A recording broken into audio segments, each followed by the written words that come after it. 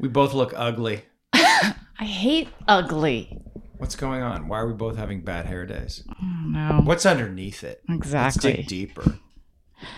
Maybe our hair is beautiful and we just can't see it. That's true. We'll let other people be the judge. Our perception is skewed because we're hating ourselves.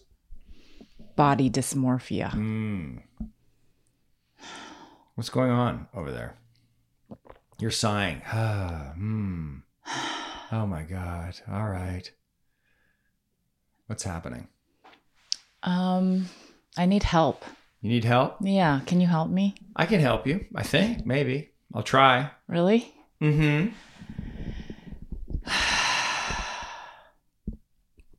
I'm just in one of those states where I can't, I don't know. It's not that I don't want to be here. I mean, there's a part of me that doesn't want to be here. Here, recording this podcast? Yeah, but also just here, just wherever I'm at right now. Mm-hmm. I just had one of those days where I just couldn't locate myself. Sorry, I'm rustling. You couldn't locate yourself? When it went? Yesterday? Thanksgiving? We're recording on the Friday, the day after Thanksgiving. Yeah, that's probably what it is. What'd you do for Thanksgiving? Well, okay, hold on. Thanksgiving. It's Thanksgiving. I feel tears coming into my eyes. I'm not sure why. I didn't do the thing that I normally do on Thanksgiving. I mean, I did have some contact with my family, but very little. And that was, unusual for me. I just didn't want to fake it. And my sister actually sent a lovely text to, the family. And, I asked Ferd if he wanted to contact that, if he wanted to respond. And at first he said no, but then he was like, yeah, And he asked me if I would respond, and I said I wanted him to respond first because I just feel this place where I'm disappointed with my parents. Mm-hmm. I'm disappointed that they still haven't reached out to Ferd to just connect or apologize. I mean, they're not going to apologize, but just about their refusal to test for COVID when he yeah, was going to come. But not just that, just the way that Right. they responded. Mm-hmm. And which was kind of fuck you, deal with it. I mean, that wasn't the language. that was the attitude. Yeah. Whatever your problem. We're not doing it. But so I feel myself still holding something with them, and it's not just that. It's probably like years of things, And so there's something that feels right about me. I just wrote a happy Thanksgiving, like no heart emojis,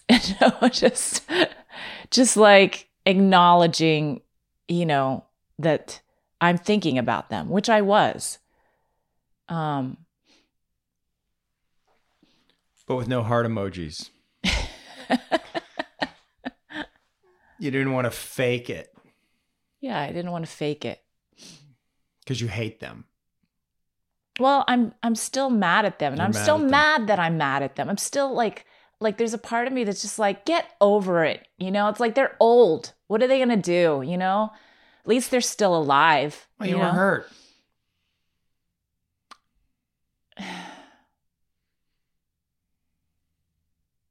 Yeah, it's just, there's some part of me that's just like, let's see who can hold out the longest, And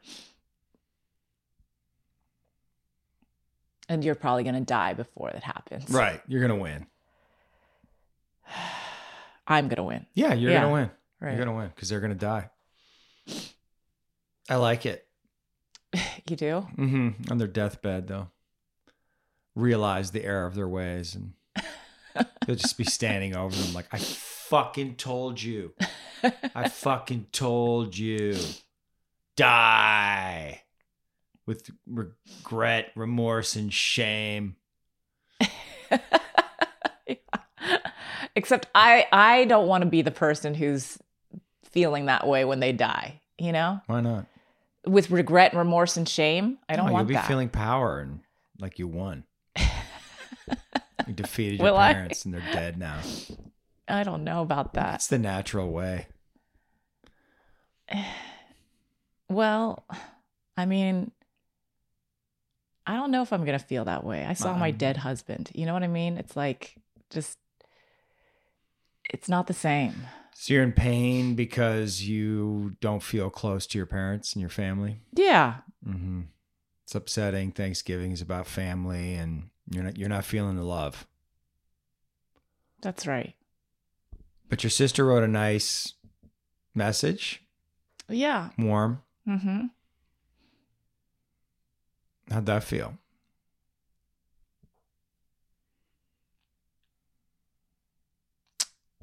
I don't know. I wasn't really feeling anything. I don't know what.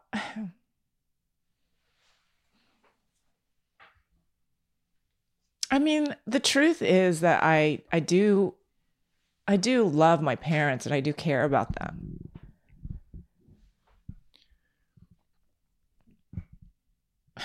And it's hard for me to not show that to them in any kind of affectionate way, you know? But I'm also angry with them, you know? Yeah. And so it's like, how do I do this? I mean, maybe I still have to express it to them. I'm still angry with you. I love you, but I'm still angry with you. Maybe that's what I say.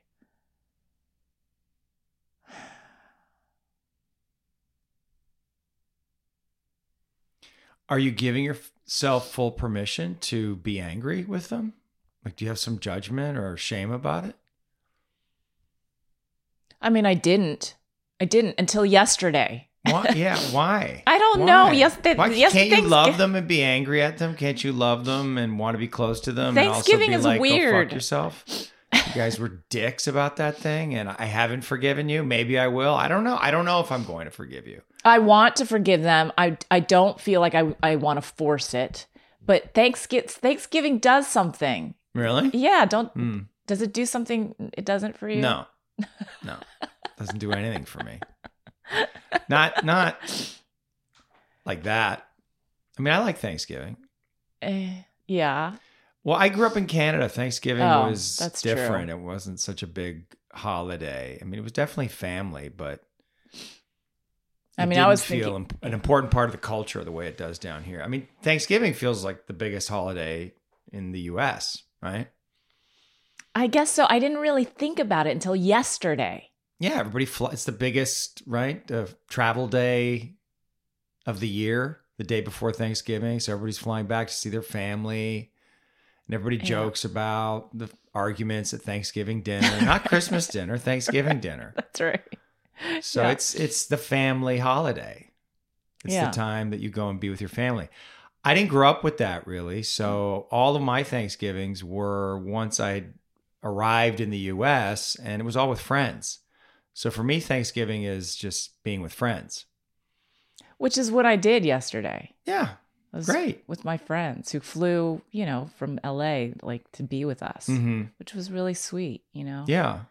And there is something ingrained in like this culture, in my history around Thanksgiving, and this is the way it's supposed to be. And you're supposed to be with your family, and you're supposed to connect in a loving way. But I didn't feel that way. So, yeah. It's fine. Yeah. It's fine. I mean, if it's pain about feeling disconnected from your family, I understand that. But I would like to encourage you to absolve yourself of any shame that you feel about still holding on to this. Just let yourself have it. Who cares if you're being petty? Who cares if you're holding on for too long? Let yourself have it. Yeah, you should have called me. Mm-hmm. Why didn't you call me? Exactly. Get it out. Fuck them. Fuck them. I don't care that you're old and Chinese and that's the way you did it back in the old country. We're here now. Fuck you. You know, there is something about you screaming in that way for me, like that feels good. Yeah. I just want to say that. It just feels good. Yeah. It's fine. Say more. It's fine. Just say more. But everything's fine. Just let it be fine. Just let it be what it is. Just let yourself feel what you're feeling. I mean, that's the way out of it. To just be with it. It's right. Judging your feelings that keeps you trapped in them. Mm.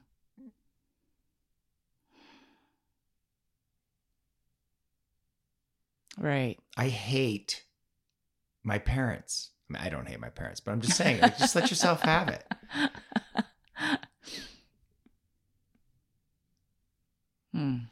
I mean, so my Thanksgiving was a massive fucking brawl with Diana. We've been going good for a long time. We've been going really, really good. And it all unraveled. See, it's Thanksgiving. I don't know. Yes. Maybe. Hold on. Well, she grew up in the States, yeah? Or did she grow up in Ecuador? She grew up. Hold on. She grew up in the States. She grew up in. Hold on. Let me. Okay. I'm not comfortable.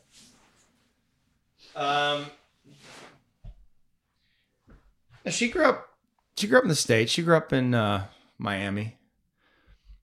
No, it wasn't. I don't think it had anything to do with Thanksgiving. It started a couple days ago. I'm not going to get into all the details, and maybe I'll get into some of the details. But she unleashed on me at one point. Oh, just fully said all the things. Oh, good for her. Arrogant. You're a fucking asshole. You're cruel. You're always complaining about the world. Like she just went off. It felt great. That's awesome. Yeah, I was like, oh yeah. Good for you, Diana. I was like, yeah, you're right. That's true. She had a few things off, but it was fine. It was good. Like get it out. I felt better. I felt better. She felt better. It's like the truth is out. Like the vitriol about it is out. Like get it out of your system. It doesn't bother me. I guess that's a thing. It's different for different people, different cultures. But I grew up, my mother's from New York City. I grew up with a lot of Italians. They don't hold back. Mm-hmm. They say what they think and they get it all out. And so I grew up with that. And it feels really good and safe to me. Yeah. When people are like, you're a fucking asshole. Yeah. It's like, that feels safe to me. And other people, that's abusive. I'm like, is it? Your grandmother's from New York, right? Yeah. Yeah, exactly. Yeah. So. They're direct. They're straight talking. And I mean, obviously it can be abusive, but I don't know. Sometimes in a fight, it's just good to get it all out, to just clear the pipes. And I don't take it personally. Right. Yeah, you don't. I just listen. I mean, because often I want to hear it. I want to know what's going on. What do you actually think about me? Well, that's also a way for you to feel the other person. Yeah, I can feel the other person and it brings me into deeper connection with them. Mm-hmm. It's when it's held back that's scary. I don't like that. Right. Yeah, because it's hidden. It's hidden. The love mask. Drop the love mask, Angela. Enough with the fucking love mask. Yeah. I understand it. I mean, I have to drop the leaving defense first. Like my first defense is always like, I'm going to leave. Well, I left in the fight. Oh, you did? Never before. So Diana gets extremely defensive. This is her thing. She gets very defensive. And there's no room. Well, she got aggressive first. She got aggressive. Yeah, aggressive, defensive. Aggressive's fine. It's the defensiveness that sets me off, right? And And I mean, we all get defensive. I'm not saying I don't get defensive, and I'm not saying that I don't have my own shit, but, and this is what happens. She gets defensive. I don't feel heard. Mm-hmm. Right. I want her to understand me or see something, or I'm trying to explain something, how I think, how I feel, what this actually is. And then she's defended, so she's not really listening. So now I'm being made bad. And, or at least that's how it feels to me. And this went on for a while, and I shut down.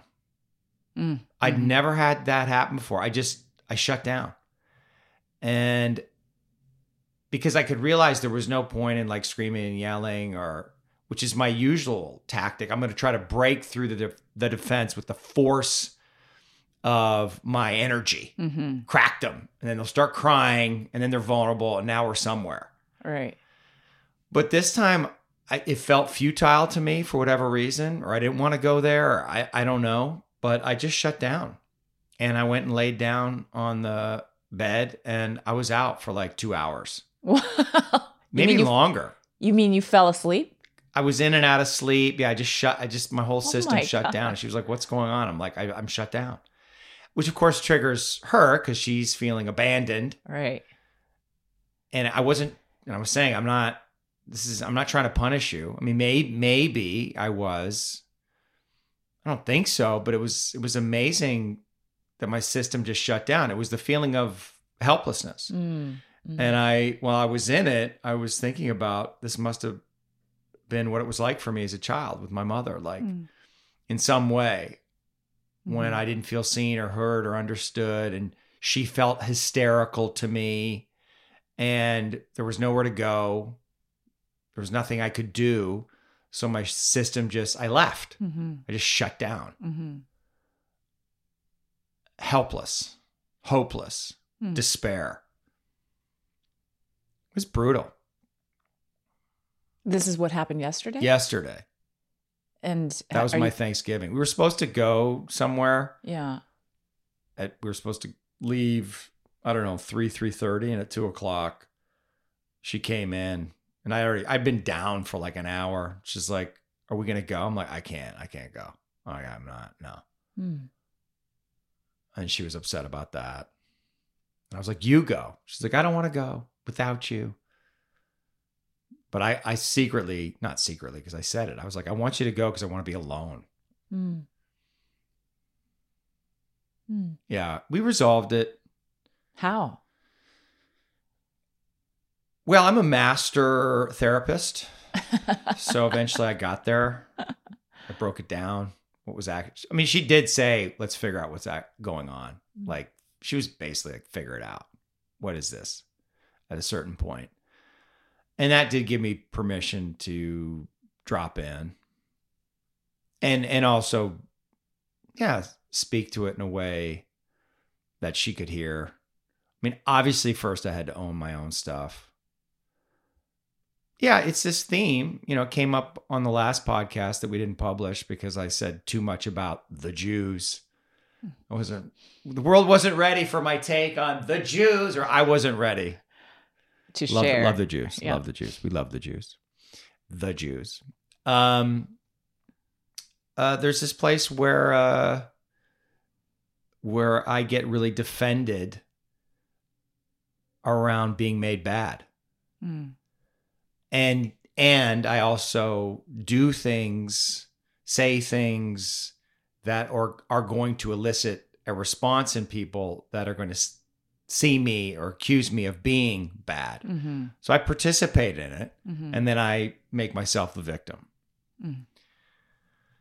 So I had to own that. In order to what? I guess to stay small, to validate my resentment. Yeah. I mean, I wonder if it's a way for you to, that for the young part of you is trying to, no matter what you do, to be seen as good by your mother. What do you mean? Like, on some level, that must have been what happened to you, that your mother saw you as a bad kid in some way, you know? Or no? What is this thing around being made bad? Well, I don't think my mother, I think, okay. My mother I don't think she made me bad explicitly. Right. I think there were aspects of me that were too much for her, that overwhelmed her, that triggered her. And so she would shut those down. And you made the story. Yeah. And maybe there were times she made them bad, but I definitely made them bad in myself. Mm-hmm. Right. Which is my maybe aspects of my aggression or my sharpness. Mm-hmm. Like I would see things and say it. Right. And she didn't like that, obviously. And I would say them in moments of crisis. Like I remember one time there was a big fight. She was upset. My stepdad was there. I forget what I said, but like I just said something and she went down. My stepdad like he came at me. Like he got so triggered. He like moved towards me like he was going to do something. And I just looked at him because I was not afraid of him at all. But yeah, it was shut down. So I would say, I see things and I say them. And it was a way of me having some power, but yeah, I guess there's some place I'm attached to being bad. I want to be bad. I like being bad. I mean, I saw that in the Andrew Tate interview that I did with him, that there was some attachment he had to being bad that he was trying to reconcile. And I related to that. Right. I guess that, yeah. So the pattern repeats itself, but it's trying to heal something there. It's like you're going for something, that the kid is going for something. Yeah, I'm definitely going for something. Like, see me, see my goodness. Yeah, see my goodness. Even though I'm doing this thing that's provoking or that's like no matter what, just see, like see beyond this thing that I'm presenting. Well, the Tihash, right? The obsidian blade of truth from the Mayan astrology that Diana talks about. It can be very cutting. And sometimes healing is painful. Yeah. Yeah, that's true. Sometimes the truth is hard to feel. And I appreciate those places in you. And there's that place, but there's also the place that's like unconsciously, like what you're saying, like you'll do things or you'll say things or you'll provoke this thing unconsciously in a way, and then this energy will come to make you bad. Yeah. I have a demand that the world see me as good. I mean, that's what I have to give up. That's what I realized. That was my takeaway from the fight. Well, you've said that many times. Yeah. But it came up with Diana. Like, there's this place where I want her to see me, or aspects of me that I want her to see and appreciate and love and understand and not be triggered by. And that's just unrealistic. It's an unrealistic demand. She's not going to see me perfectly. She's not going to see all of me. She's not going to understand all of me. Nobody is. You are. Well, yeah. I mean, I'm the only one. Yeah. It's nice if people see you and understand you and get you. It's a good feeling. But not even the people who are closest to you. Not your mother, not your father, not your siblings, not you, not Diana. Nobody is going to see me perfectly. Right. Not your husband. And so you have to tolerate that. And that's a hard thing to tolerate. All right. To be with yourself, to see yourself, to stay grounded in that. Yeah, and to see your own goodness no matter what. I mean, I guess in the face of somebody making you bad because something happened that triggered them, and they're going to, because they don't want to feel their pain or take responsibility for what they're feeling, they're going to make you bad. They're going to project something onto you and make you bad. Mm-hmm. And I'm an easy target because I'm a white man and I'm arrogant and obnoxious, and it's easy to make me bad. Well, you're an easy target because you make yourself bad there. Well, there's that. Yes, of course. They can get in. Yeah, right. I mean, I guess that's essentially what I was doing yesterday. Making yourself bad? Yeah. For not loving your parents? Yeah. Mm-hmm. And in that kind of way that I think I'm supposed to. On Thanksgiving. Any other day is fine. Can hate them on any day but Thanksgiving? Yeah. What about Christmas? I know. I thought about that. And I was like, oh God, I hope it's not another day like this. Are you going back for Christmas? No. I mean, we haven't been invited, you know. You haven't been invited? No. Yeah. Wow. By who? Who would invite you? Your sister? I don't know what people are doing. I haven't been in contact with them for months. Really? Yeah. I don't know. How's that feel? It's felt really good. Like it's felt really right. And I've had a lot of space, and I feel like in that space I've I don't know, I've just seen myself and seen my parents in a different way, and that's felt really good. And that I have this feeling like when it's time for us to all come together, it will be the time, and I'll be in a different place in myself. Yesterday like triggered me into a younger place in myself, and that's not fun. But in any case, the point just being like this place that can make ourselves bad or you know, have other people see us as bad. It's a thing. It's a thing that must be dealt with. Well, it's how the Matrix controls us through shame. Yes. This is why we got to heal this shit. Yeah.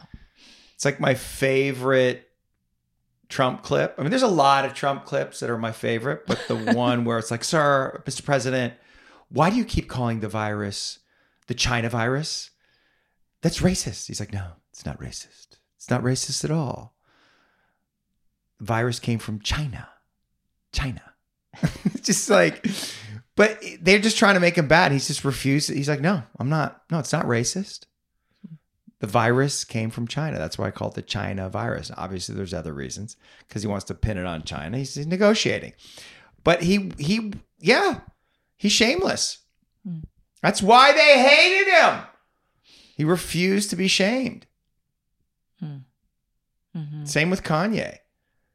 He won't back down. You call him an anti-Semite. He won't fucking back down. He won't be shamed. He won't be controlled. Fucking A. I'm for those guys. Do you think it's true that they don't have shame? No, I don't. Not necessarily. I mean, people say they're psychopaths, but I think that's why they don't experience shame or remorse or empathy. I think that's the argument. I mean, in Kanye's case, I guess he's mentally ill, but I guess psychopathy would be that, or an extreme version of psychopathy. No, I'm not saying they don't experience shame, but they're not. It doesn't seem to me that they're being shamed by that stuff. Mm-hmm. Right. Neither is Andrew Tate. I mean, there's a lot of people, but that's where the freedom is. I mean, that's what's going on. It's been going on since the beginning of time. This is nothing new. This is what religion has done. Make you bad, shame you, sinner. Now it's you're a racist, you're a homophobe, you're whatever. Speak up against the narrative, the story, and they're going to shame you. It's evil. But you can't fight it directly. You can only fight it within yourself, which is to see the places where you make yourself bad and heal them. And see the places where you've been conditioned to see yourself as bad. See yourself as bad. Even if you do bad things. Like if I was working with some mass murderer in prison as this therapist, I'd be like, well, you're going to have to forgive yourself. Because as long as you're making yourself bad for what you've done, there's no redemption. You can feel remorse and regret and shame, like a healthy shame. There's definitely a healthy shame. But why do killers kill? Why are people abusive? I'm sure it's not because they're bad. I'm sure in almost every case. I mean, this guy who just shot up the nightclub last week. Where was that? Ohio? Was that in Ohio? No, Colorado. Colorado. Yeah, right. Colorado Springs. Did you see that guy's dad interviewed? I mean, his dad is nuts. His dad's completely mentally ill. So you're looking at that and you're going, well, of course, this kid's crazy. This kid is completely mentally ill. And we want to create a story. I mean, I didn't see it. There's an interview with him. Yeah, how did you deduce that he's mentally ill? He's like a crazy homeless person. Oh. I mean, I don't know if he's actually homeless, but he looks like that. He comes off like that. And he's just saying crazy shit. And okay, so that was that guy's dad. And you're like, the kid's fucked. He's fucked. There's no chance. That's why he's shooting up a nightclub. Not because he's a bad person or he hates LGBTQ people. He's insane. And it's everywhere. It doesn't absolve him of his crimes or his sins. But this is the key thing. The moment you make yourself bad, like really bad, like I'm bad, I'm unredeemable, I can't be loved, it's over. You're in hell. And from that place, what else are you going to do but commit more atrocities? Because then you're going to turn to resentment. Well, fuck it then. You're either going to kill yourself or you're going to do harm. Continue to do harm out of resentment and anger and despair and frustration. You have to be willing to forgive yourself for everything. In the moment. How do you do that? How do you do it? Yeah. Just do it. It's a choice. I'm getting better at it. How do you do it? I just noticed I breathe into my body. So it's like I made a video about it. I don't know if we want to get into that whole thing again, but we got some feedback that was critical and very critical of me in particular, both of us, and I could feel shame creep up as I was reading this email and I felt my body contract. I felt that feeling, the feeling of shame in your body. It's like an emptiness in your solar plexus or in your stomach. It's a feeling. So I started to identify that feeling of shame years ago in Anne's school. And then I thought, well, what if I just breathe into that feeling? Like just because it wants to contract. And what if I don't let it contract? What if I just breathe into it and stand up tall and just expand my chest and just see what happens? And what happened was I didn't feel shame. I didn't experience shame. It was like literally by changing my posture and deepening my breath and not allowing myself to contract, the shame stopped. And what happened in your mind? What happened in my mind was like, it's okay, I'm okay. And then I can actually see what's happening more clearly. Maybe I did do something wrong. Maybe I did say something that was hurtful or harmful. Okay. Well, I didn't have bad intentions. And even if I did have bad intentions, it was unconscious and it was motivated by something from my past that was extraordinarily painful and scary. And all human beings do this all the time. So my responsibility in that moment is to look at it, to consider, definitely to take responsibility, to try to understand it. But it doesn't serve anything to make myself bad, to annihilate myself. And also, it doesn't serve the person. Right? So if someone is critical of you and they're projecting onto you, they feel hurt or scared and they want to make you bad. And you buy into that story. You make yourself bad. Well, now that person doesn't have to feel what they need to feel, which is that they were scared and hurt. And that's what we're doing. I think most of the problems in the world right now, and I have this problem. I mean, I'm battling it every day. So this is how I know. We don't want to face what the world is. Right. It's cruel. It's not fair. Evil is everywhere. We rationalize, we judge, we blame. We're in power games. We lie. That's what the world is. We hurt each other. It's also love and beauty, and creativity and flow, all of that. But it's both things. And I think it's really hard to accept the truth of what the world is and therefore what we are, what you are. What do you mean? That you are dark. Right. That there's a killer inside you. There's a part of you that hates, resents, wants to control, wants to win, wants to punish, doesn't care about other people, doesn't care what they feel, selfish. That's everyone. And the best way to not have that part of you in control is to acknowledge it as it comes up.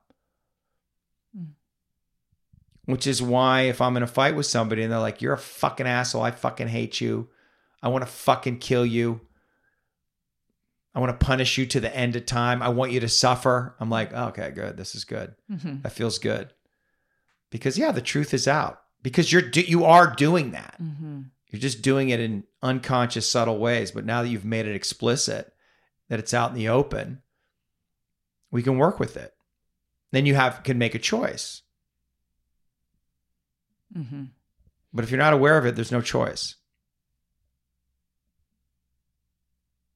So you literally just changed your physiology. Yes. Big believer in this. Breathe and sit up, as opposed to, I mean, I like the posture of shame is really, it's shoulders hunched and head down. Yeah. Right. And constriction. So, I mean, I'm doing it right now. So I can feel something shift, like as I'm sitting up and breathing more deeply. Yeah. Yeah, because in that place, I mean, I have this with Ferd, like when we get into arguments, and if he goes into a place of shame, we can't go anywhere. Yeah, exactly. It's terrible. And it feels like it's a kind of defense. Whether, I mean, it's not necessarily about me shaming him, you know. It's usually not. It's just he goes into that place as the defense. And so it's like I can feel myself like I can't penetrate, can't move it. Right. Like nothing can move forward from that place. Right. And then we're stuck. Yeah. Or if I go into a place of shame, same. You know, it's like there's nowhere it can move. And maybe that's the point. Right. Yeah, and it's disconnecting. It doesn't serve anything. It kills life. Right. Right. If we were married and I cheated on you and I was just in shame, like I've done a bad thing. Oh my God, I'm so sorry. You know, I'm a bad person. How can I make this up to you? I can't believe I did that. Like that doesn't help you. It's like what's better is if I tell the truth, which was like, you know, whatever that may be. It's like, yeah, I was selfish or I was angry with you or I wanted to punish you or or I had needs that I was afraid to ask you for. So I got them met somewhere else. Like, but in shame, you can't get to the truth. Right.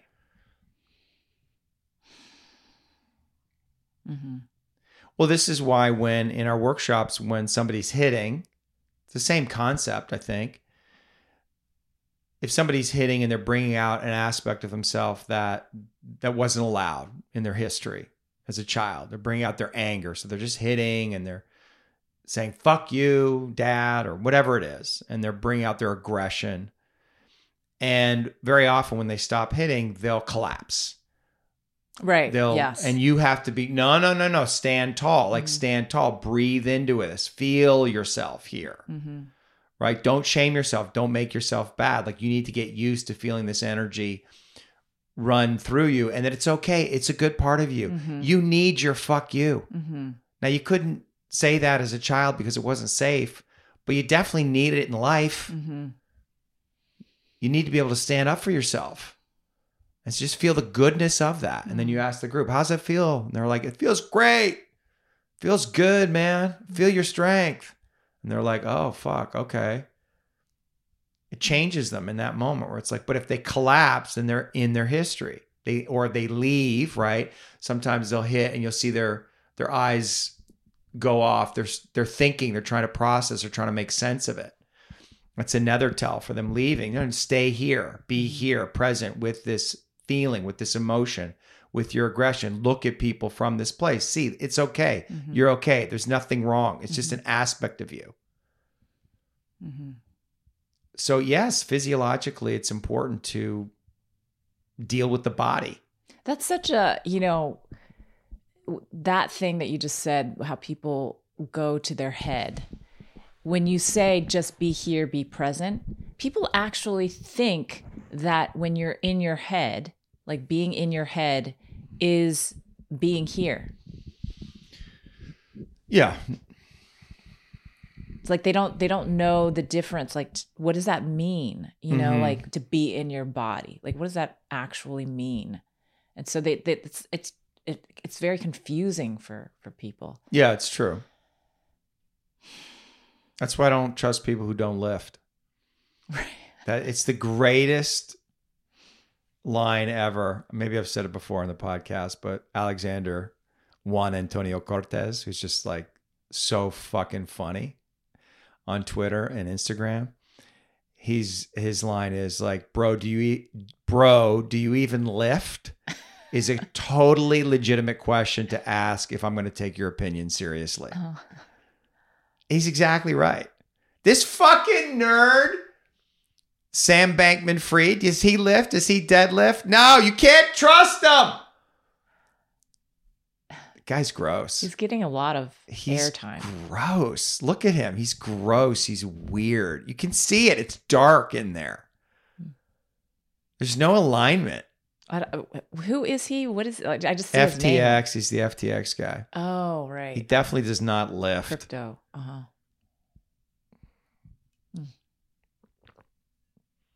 But the point is, lift. But it's like, are you in your body? You can't trust people that are not in their body, that are in their head. Because the body has an intelligence. It has its own intelligence. It's more intelligent than your mind. Right? Isn't there a Nietzsche quote about that? There's more intelligence in your body than something with your... But we're a rational society. We're a mind-head oriented culture. But all great artistry comes from flow state, which is no mind. Right? Krishnamurti, I don't mind. That's his. I don't mind. It's a double meaning. Like I don't mind. Like whatever's happening, I don't mind. I don't mind it, but also like I don't mind. Right. I don't think. I don't let my thoughts control me. I don't buy into the story. Which is the other thing that is so important. It's just, you have to be aware of the stories that you're telling yourself about what's happening? Are they true? Well, I'm just noticing in my body right now, like I feel so much better than when I came in here today. Thank you. Like $400. That's it? Mm-hmm. You're cheap.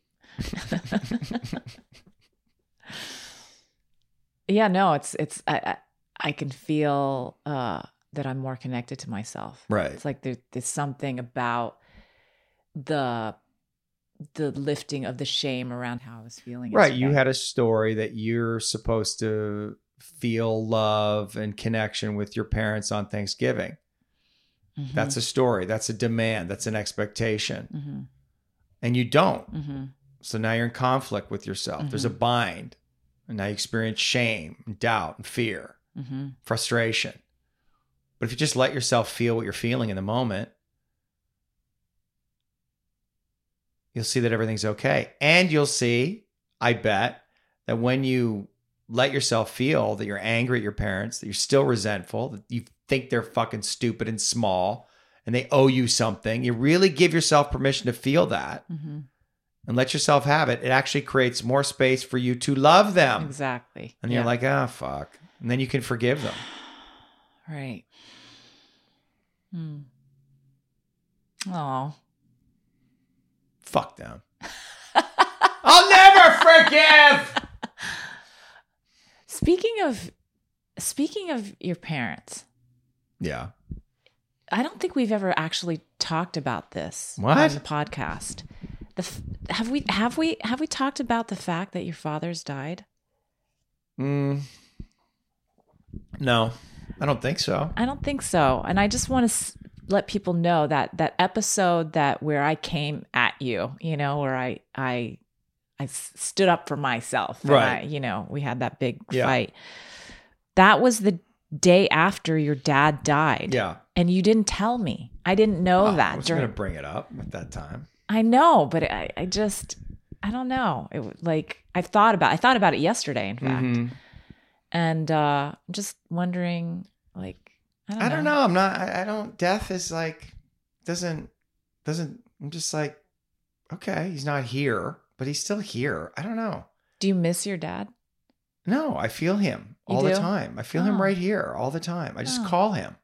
Oh. It's like, hey, Dad. And then I can feel him here. And I talk to him. And I'm just like, same with my grandmother. I haven't had a lot of people die, but death, I don't know if I'm a psychopath or I'm in denial about something, but I mean, I think if Diana died or you died, I'd have a different reaction. But my dad was old.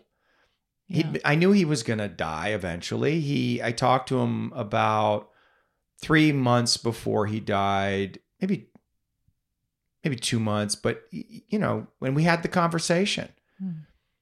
And he knew. He had lung, what was it? No, he didn't have lung cancer, but he had some lung issue. And he was a smoker, right? He was a smoker, lifetime smoker. And he had this lung issue and he was just fading. And he knew he was fading. And we talked about it. And he was like, it's my time. It might be my time. It's coming. Like, of course, it's all good. Everybody dies. And that's sort of the attitude around death in my family. My mom has that. My dad has that. My brother has that. We're very much like, we're all going to die. So when COVID hit, it was my dad and my mom were both like, well, if it's my time, it's my time. Not that, my mom, I think, was vaccinated and took precautions, but my dad he's like me. Mm-hmm. It's like, fuck those people. I'm not getting vaccinated. They're trying to kill me. What was your dad's name? Bob. Bob. Mm-hmm. Bob. So you call on Bob whenever you... Yeah. I mean, I made peace with my father. I love my father. I felt his love for me. Everything was said that needed to be said. We had a lot of great times together as a child. I mean, he wasn't around a lot and it was painful, certainly. And I came to terms with all of it. Did a lot of processing around missing my dad. the longing that I had for him. But I came to terms with it. And I just accepted him and loved him. And I have nothing. There's no regret or remorse, or I feel clean with him. So, and I talked to him, on the phone just before he passed. And I couldn't get into Canada, of course, because I was unvaccinated, but I didn't feel like I needed to. And I talked to him about it. I said, Dad, do you want me to come? He's like, I look like hell, man. You don't have to come. He was just like, you don't want to see me. I don't know why I even want you to see me. Oh, wow. And I was like, I understood that. And we spoke on the phone the day before he passed, and he was barely understandable, but we said all the things, and then he passed. And I went to Sundance, and I was pierced facing the north, which Canada. So I definitely, my piercing was a prayer for my father at Sundance.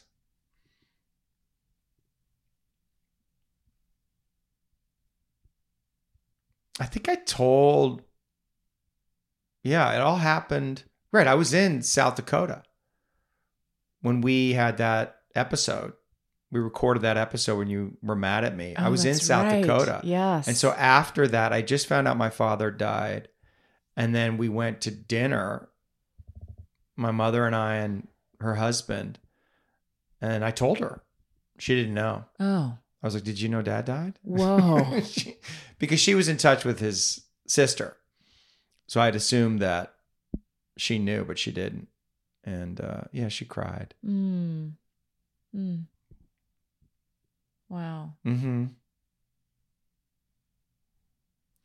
I used to feel shame about my father when I was younger, in my 20s, when people would say, what does your father do?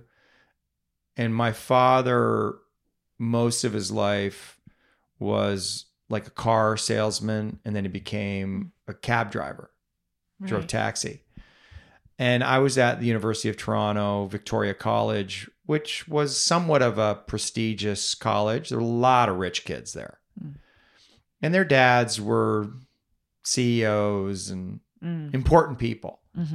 And so it was always a tricky question, like, what's your dad do? He drives a cab. I wanted to avoid it. I didn't want to talk about my dad. And my friend Pat Vendetti brought it up to me. He's like, you never talk about your dad. Oh, wow. I was like, huh? And I thought about it. And I thought, oh, he's right. I don't talk about my dad. I felt shame.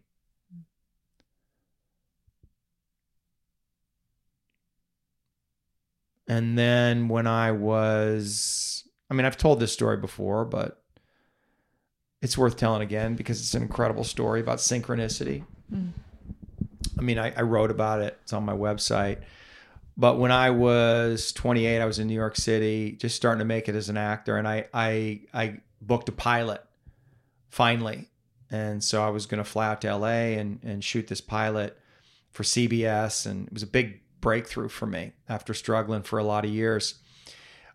But before I was going to go out to LA, I was going to go to Spain to shoot this Heineken beer commercial that I'd booked, which was also kind of cool. It was a cool commercial. And I was being flown to Spain. And so on my way to the airport, when I walked out of my apartment on 102nd and West End Avenue, there was a Puerto Rican guy across the street wearing a Denver hockey sweatshirt.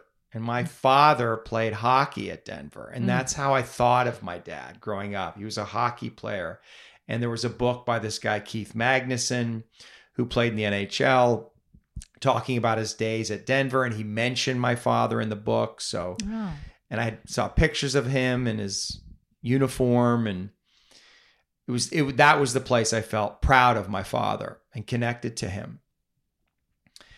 And so when I saw this guy wearing the Denver hockey sweatshirt, I screamed out like, "Hey, my dad played hockey at Denver." And he looked at me like he didn't know what I was talking about and he didn't fucking care. And I realized he probably just picked this sweatshirt up at a, used store Goodwill. and was just wearing it doing construction. He's like, okay, buddy. But it stayed with me because I'd never seen anyone wearing a Denver hockey sweatshirt before. And I would have remembered. Then I fly to Spain, Sevilla, Spain, and I meet the guy that I'm going to do this commercial with. And he's a 50-year-old man. He's an American living in Rome. He was an ex-model. He had that look. And so we're hanging out at the hotel bar talking. And he tells me that he went to Denver University. Mm. And I said, that's where my parents met. I said, when were you there? It's like late 60s. I'm like, that's when they were there. I said, my dad played in the hockey team. He said, oh, I went to all the hockey games. Everyone did. What was your dad's name? I said, Bob Sutcliffe. He said, oh, I knew your dad. I watched him play. So great. I mean, I was just stunned. Right. And at the time, I've been thinking a lot about my dad, about our relationship, or really the lack of relationship that we had. And I'd done a little bit of therapy at this point and talked about it. And I started to realize that if I wanted a relationship with my father, I was going to have to be the one to make it happen. Mm. That he just didn't have the skill. Mm-hmm. And so when I got back from that trip, I called him. And I told him what was happening in my life, the success that I was having. And he said that he was proud of me. And I just started crying. Aww. I mean, quietly. And I realized, oh, that's all I ever wanted. That's all I ever needed to hear from him, that he was proud of me. And that was it. Mm. Then, I reached out to him on the regular. We visited each other. I started making money as an actor. So I'd fly him out and my two half brothers, because he was remarried, had two more boys, and really made an effort to get to know them and get to know him, and that I could facilitate that because I had money.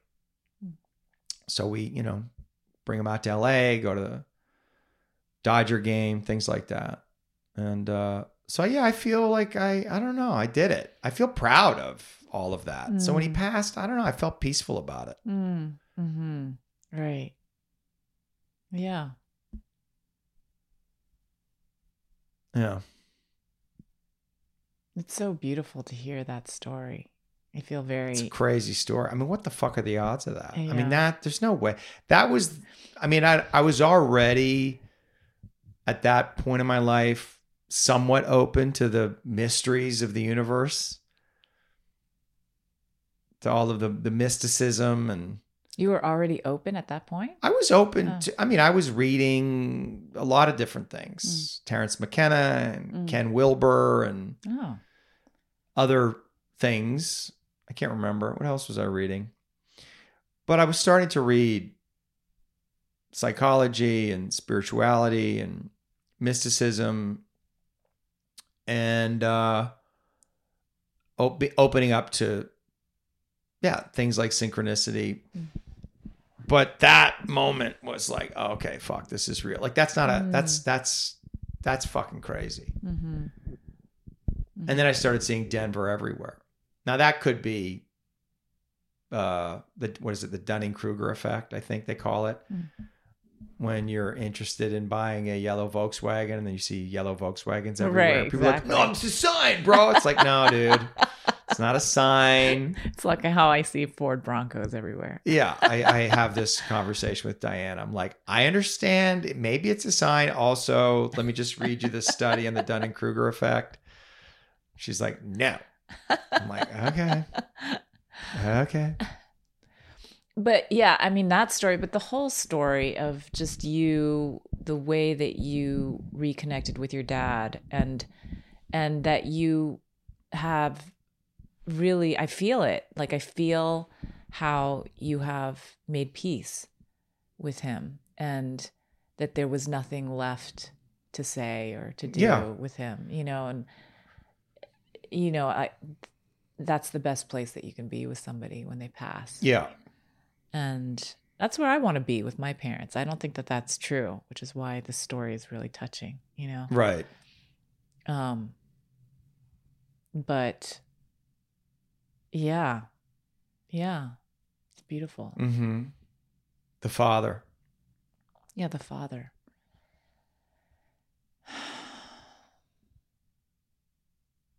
Yeah. The patriarchy.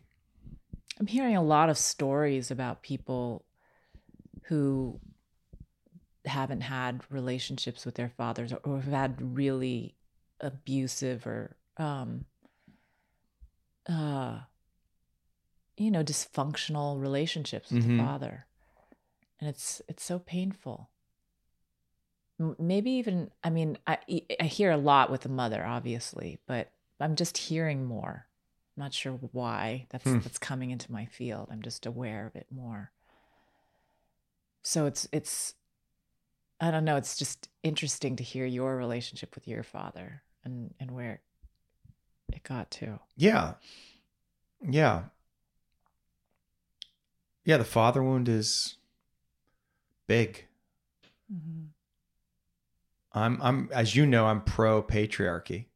I'm for the patriarchy. I think we need more patriarchy. And I understand that people have feelings about that, but what I mean is that men have to take more responsibility. Men have to lead. And they haven't been for whatever reason. And I think a lot of the problems that are going on in the culture are because of men not showing up in the way that they need to. And there's been a corruption in the values. And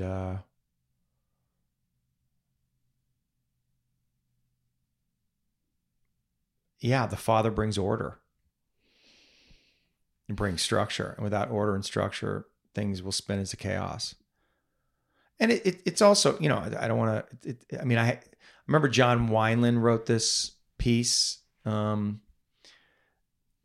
couple of years ago, maybe 3 or 4 years ago during the Me Too movement, where he like, men have to take responsibility for this. This is like all on men, 100% on men.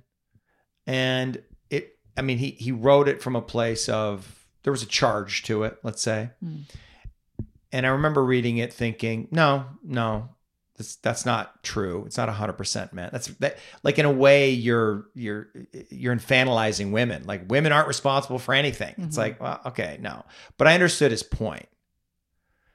And it was good that he expressed it. And there is something to that, that men have been corrupted for whatever reason. But it's not the patriarchy. It's not the setup. It's that the values got corrupted. The country got corrupted. Men got corrupted. And isn't that part of, isn't that part of what?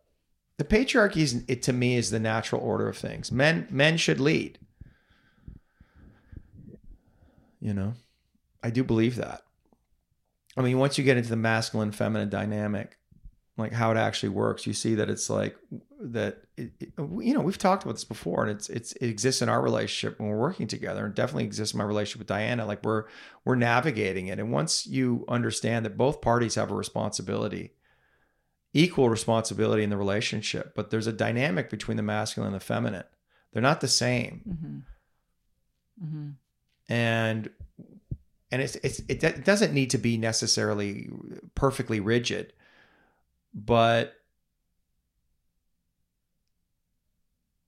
I just think each party has to take responsibility for what they have to do in the relationship and in the world, and how they have to show up. And that the issue around the patriarchy or around feminism, I always felt this. It's like, well, we look at men are more important than women, or men are more valuable than women, or men have higher status in the culture than women. And that the way that we're going to change that is that women are going to become leaders, women are going to get into politics, women are going to run corporations. But what if we just change the value system toward honoring women and mothers and childcare workers? Like the distortion was how much importance we placed on banking systems and the men who are running that. Like it's not the patriarchy, it's that the patriarchy was corrupted. It's not the patriarchy in and of itself. But to me, the patriarchy just represents like men lead. And I think that's correct. I think men have to lead. And if men are leading in a way that is honorable and in relationship with the feminine, then everything's fine. Yeah, you're talking about masculine and feminine energy. Yeah. Because if two men are together or two women are together, what you're saying is that the masculine energy leads. Yes. Mm-hmm. It's just that it's in the dance. The man leads, the masculine leads. Mm-hmm. It's better. It's what people want. It's what women want. Women want men to lead.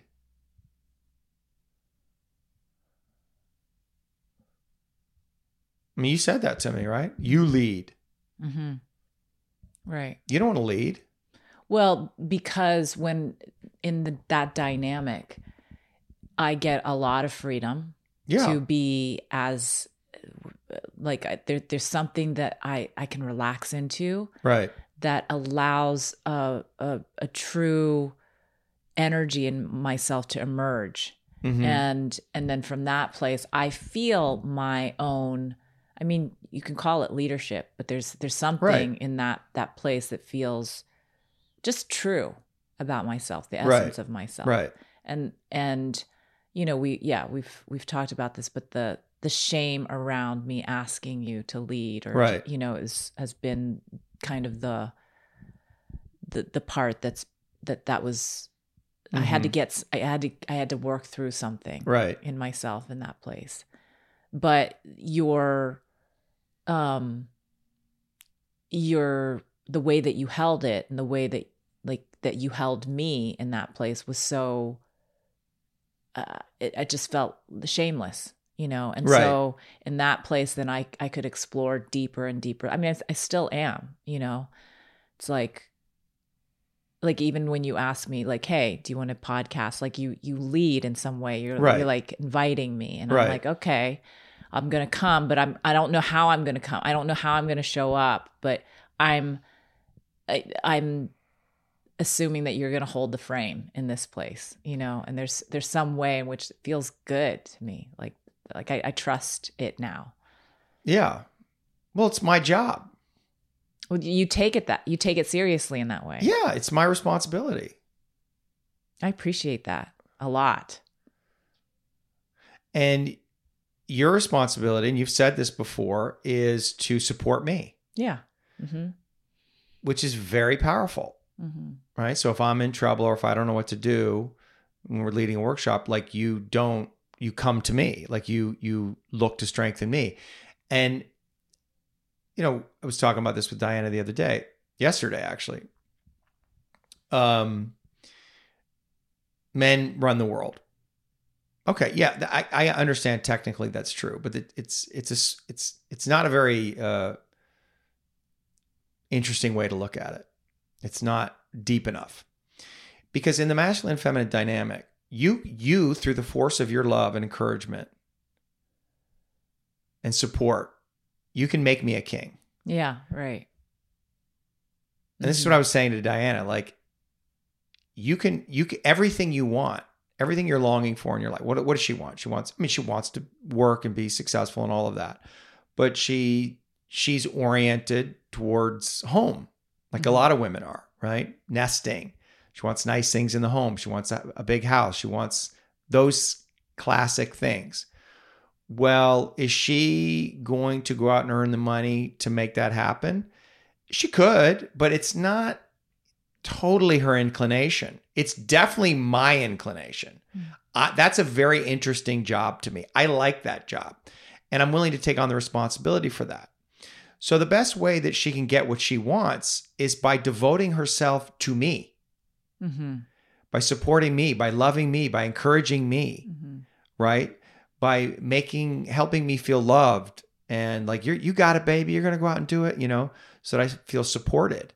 And then I go out, so I feel I can go out and crush the world. And no matter what happens, I've got someone to come home to who's going to soothe my wounds and love me.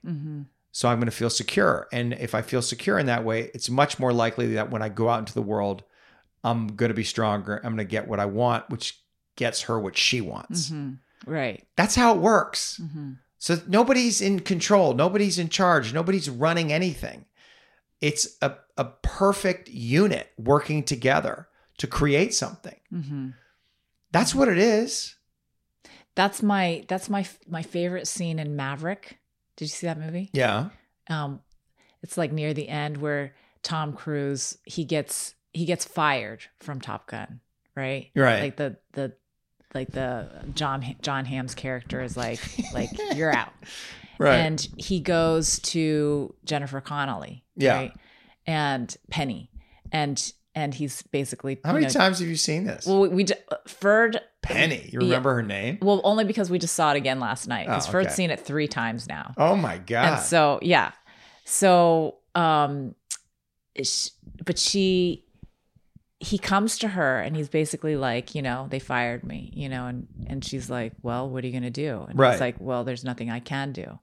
And the way that she does it, it's so beautiful. And I don't know. I every time I'm just like, she doesn't shame him, but she just is basically like, go back in. You're going to figure this out. You got to figure this out. Yeah. Basically. And it's not that she doesn't say it that way, but she says it with the energy of that, and he gets it. He's like, and there's something that you can see. It's like, oh, I got to figure this out, and he does. Yeah.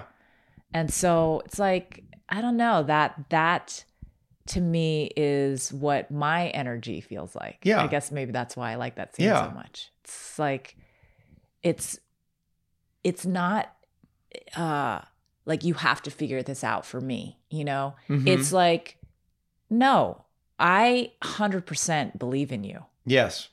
I see you and I know it's there. Yes. And I'm not giving up on that. Right. This is just what it is, for better, for worse. That's it. Yeah. And you can collapse and you can have your tantrums and you can, do whatever you're going to do. But sorry, this is right. And so the flip side to John Wineland's essay about It's All Men's Fault, which we could agree on. We could say, well, no, it's all women's fault because they haven't been supporting their men. They haven't been challenging their men. They haven't been holding their men accountable. Right. Yeah. Yeah. It goes both ways. That's my point, right? It's both. It's not one, it's not the other. It's both. We've both failed in our responsibilities. We both, men and women, or the masculine and feminine, have been corrupted in this enterprise. And everybody's got to look at themselves and see, where do I need to take responsibility? Like, where am I not in my integrity? And also, what is my role here in life? Like, you don't get everything you want in life. And this is something that I'm coming to terms with, because I can be unbelievably selfish. I want what I want.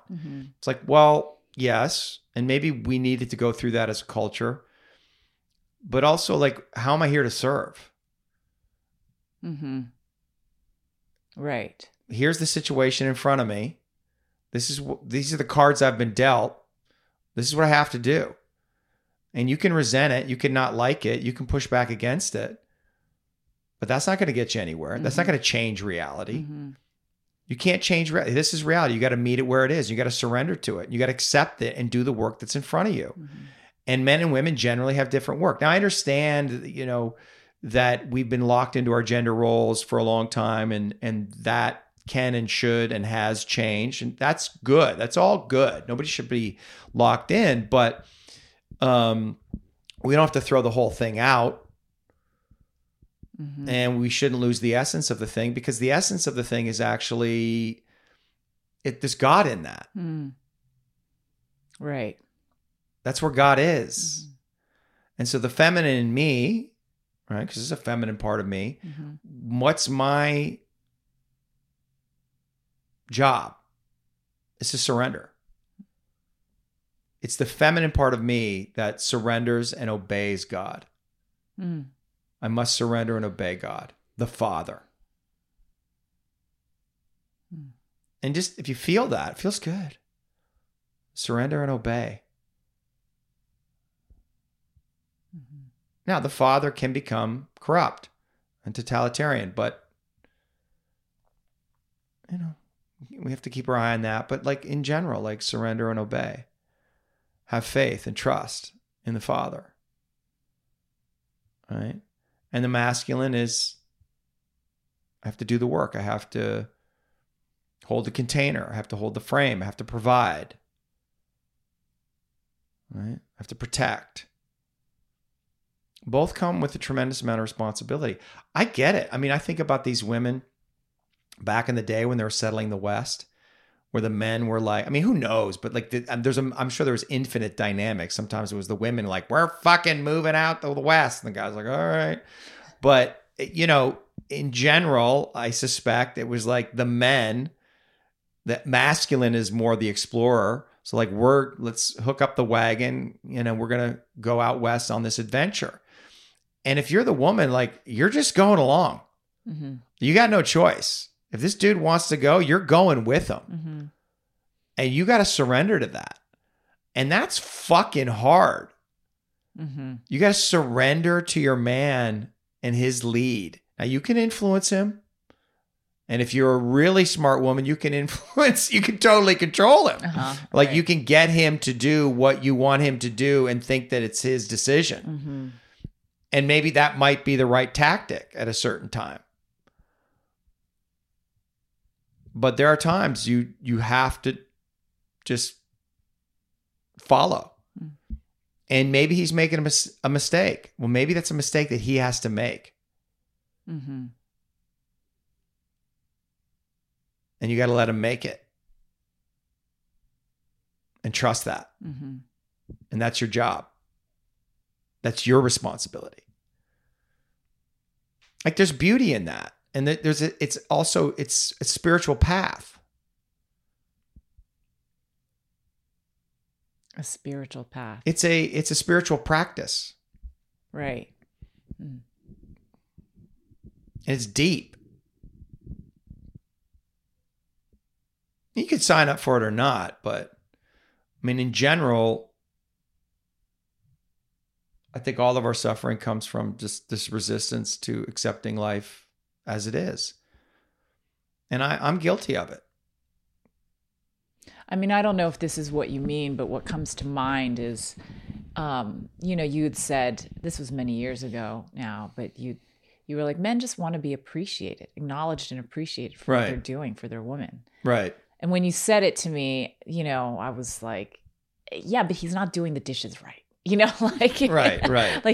Like I need to tell him, And I just made a decision in that moment. I was like, you know what? I'm going to just start appreciating for whatever he's doing. Right. I'm going to thank him. I'm going to tell him, just acknowledge what the things that he's doing for me, for us. And I made it a practice, and it's changed so much of our relationship. And I mean it. Like I'm like, for people who are listening, this is a real thing.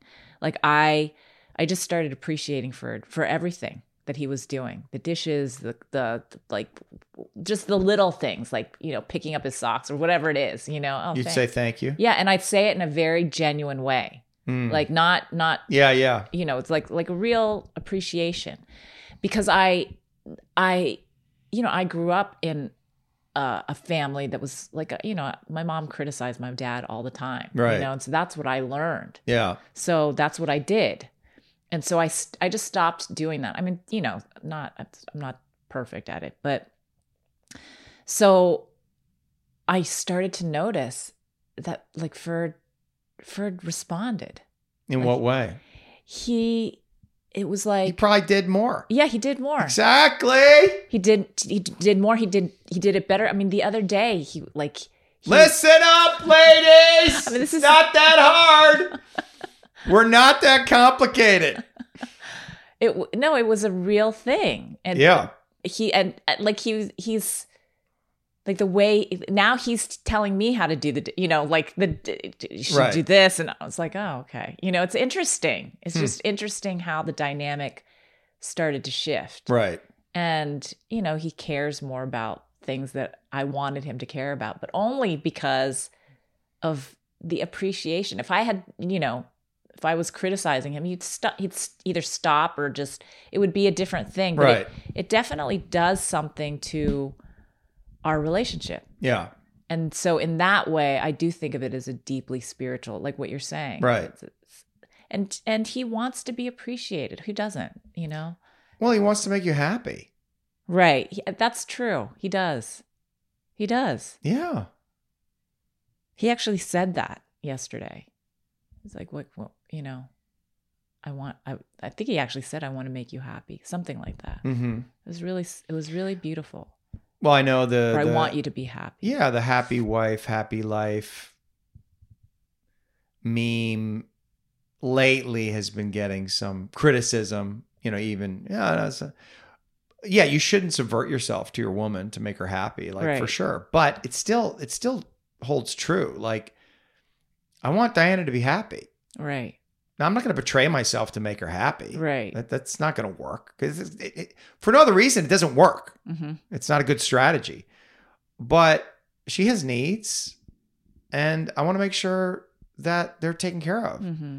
That she feels loved. That she feels appreciated. That mm-hmm. she feels she gets the attention she wants, Or whatever it is. And you have to, you have to be careful, and everybody's got to take responsibility for their own shit as well. I mean, that's where it gets tricky. It's tricky. Yeah. It's very, very tricky. Yeah. Mm-hmm.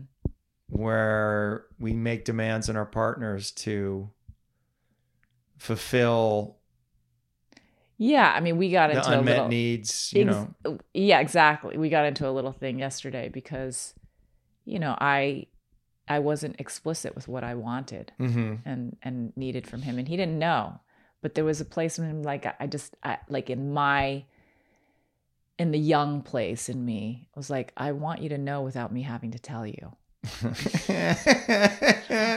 Men get in so much trouble with that, What do you mean? Like it's, I just led a training. So it's like, these women are like the place of the defense that says like that doesn't acknowledge your own need, Yeah. So, I need the man to know what I need. Yeah, or has shame around their need. Yeah, like But they're not aware of the shame. They just want the man to know what they need, and when the man doesn't, they punish him for it. Exactly. But the truth is, they need to ask for what they need. Yes, and be specific about it. Exactly. Yeah, that's not an easy one for me. No, it's not an easy one for me either. I've gotten better at it because I got called out on it early in the relationship by Diana. She was just ask for what you fucking need. You know what I mean? Mm-hmm. And I was like, okay. And I started to, and it's gotten way better. But we had this exact situation because during our scrap, she went down hard, like some father stuff. I asked a question and she cried for like 20 minutes. And I won't get into it, but she had it was a very powerful healing. And it was deep. And, she said, I don't think I've ever cried like that. And she had this pain in her hip and it all went away. Wow. And so after that, we went to bed and I could feel that she wanted to be held. But there was just some part of me was like, you have to ask. And I was like, do you need anything? And she's kind of looked at me like, what the fuck do you think I need? You know, I just was crying for half an hour. Why aren't you holding me? And there was a way I you know, why am I doing this? But this happens in workshops all the time where there's something that just felt really important that I don't know why, like for her to like ask for what she needed. Yeah. Her to say like, I need you to hold me. Yeah. And so I kind of held the line and eventually it was super vulnerable for her. Yes. Like she did not want to say it. And then the eventually most she vulnerable. did. Yeah. And I don't think she understood. I think she was mad at me a little bit. But then yesterday she admitted, yeah, I have a heart. Like I need to learn to ask for what I need. Like that's part of what's happening here is that I'm not asking for what I need. Mm-hmm. We did a whole exercise around that where we had each person ask the group for something that they wanted or needed from the group. They could ask the whole group or individual members. Right. But the most important part of that was to ask, like, because there are ways you can say like, hey, you know, like I need a hug, you know, that's not an ask, you know, like, but to ask like from a vulnerable place, like, hey, will you hug me right now? Right. Johnny, could you hold me? Or yeah. And to leave space for the person to say no. Right. You know, that's what's so vulnerable. Yeah. You know, because it's like it's so hard, you know, like in that place to hear the no, you know. Yeah. But to know that if you do, like it'll be okay. Yeah, you'll be fine. You can ask somebody else. Yeah, exactly. Well, they have this thing with the guys who struggle to get dates, right? These coaches. I mean, probably not anymore, but because of Tinder and Bumble.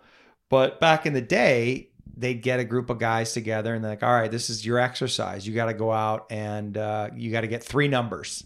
You got 2 hours, roam around the city. And so you got to start asking out girls. And that's a lot of women you have to ask out to get 3 fucking numbers.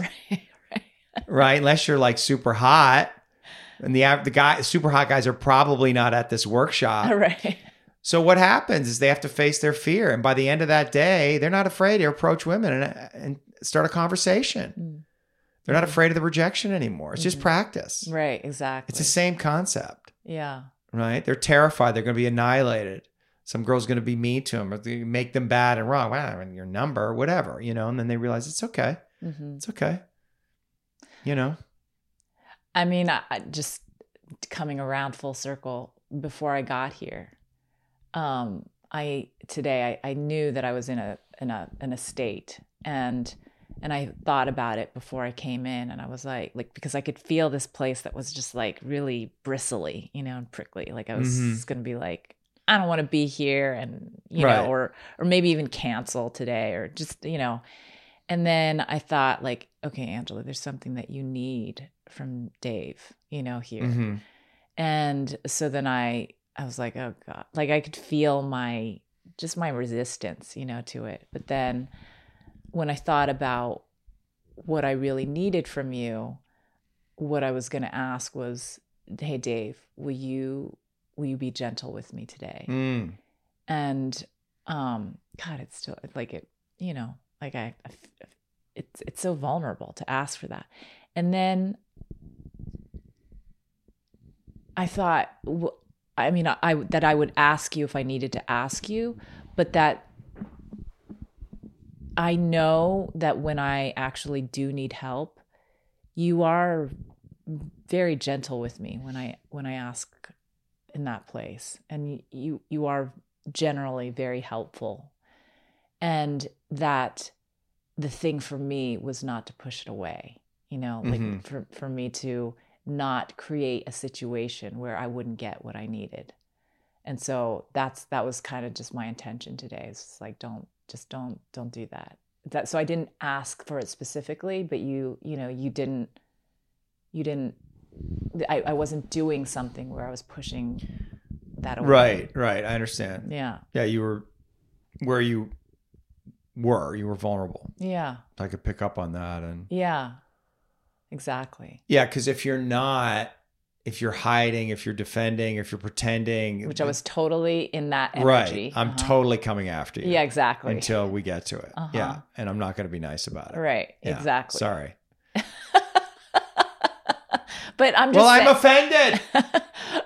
But I'm just saying, like, yeah, I mean, you do pick up on that energy. And I was like, I'm not going to come. I'm not going to not get what I need today. Like there was some intention that I had. You can always get what you need. Yeah, exactly. Anne used to say that in the workshops. You can always get what you need. Or if you're not getting what you need, that's a sign that you're holding back. Right. Yeah. What are you holding back? Mm-hmm. What are you afraid to say? What's the risk you need to take? Mm-hmm. Which intuitively we know is correct. Mm-hmm. But we put the demand on the other person that they do something without asking. Mm-hmm. You have to be vulnerable. I'm not doing it. Fuck that. It's for other people. I just teach them how to do it, but I will never do it. Fuck. No chance. You hate your need. No, I don't mind it. Did you see Stutz? Not yet. You told me about it. It's great. It's great. Yeah. Why did you bring it up? Well, just because you can see very clear that he's a outstanding master psychotherapist. All kinds of skills and tools and just a good man. And he's got his stuff. And it all comes up. And it's beautiful. Mm-hmm. Right. It's beautiful.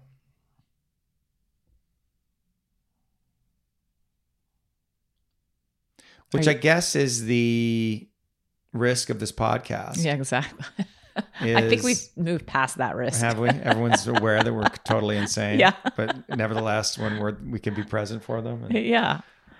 Well, and I think that's... Well, we're trying to lead by example. Exactly. That we all have our genius and brilliance, and we have our complete human weakness and foibles. Right, especially you. I'm a little more evolved than you, slightly. Yeah, Dave is demonstrating his weakness right now. No, I'm demonstrating comedy skills. This is a fucking podcast. It needs to be entertaining. Right. And my arrogance can be funny sometimes. Come on, people! I love you, Dave. Do you? I do. I love you too. Is that enough? It's enough. 135. Okay. Yeah. Thank you. Thank you.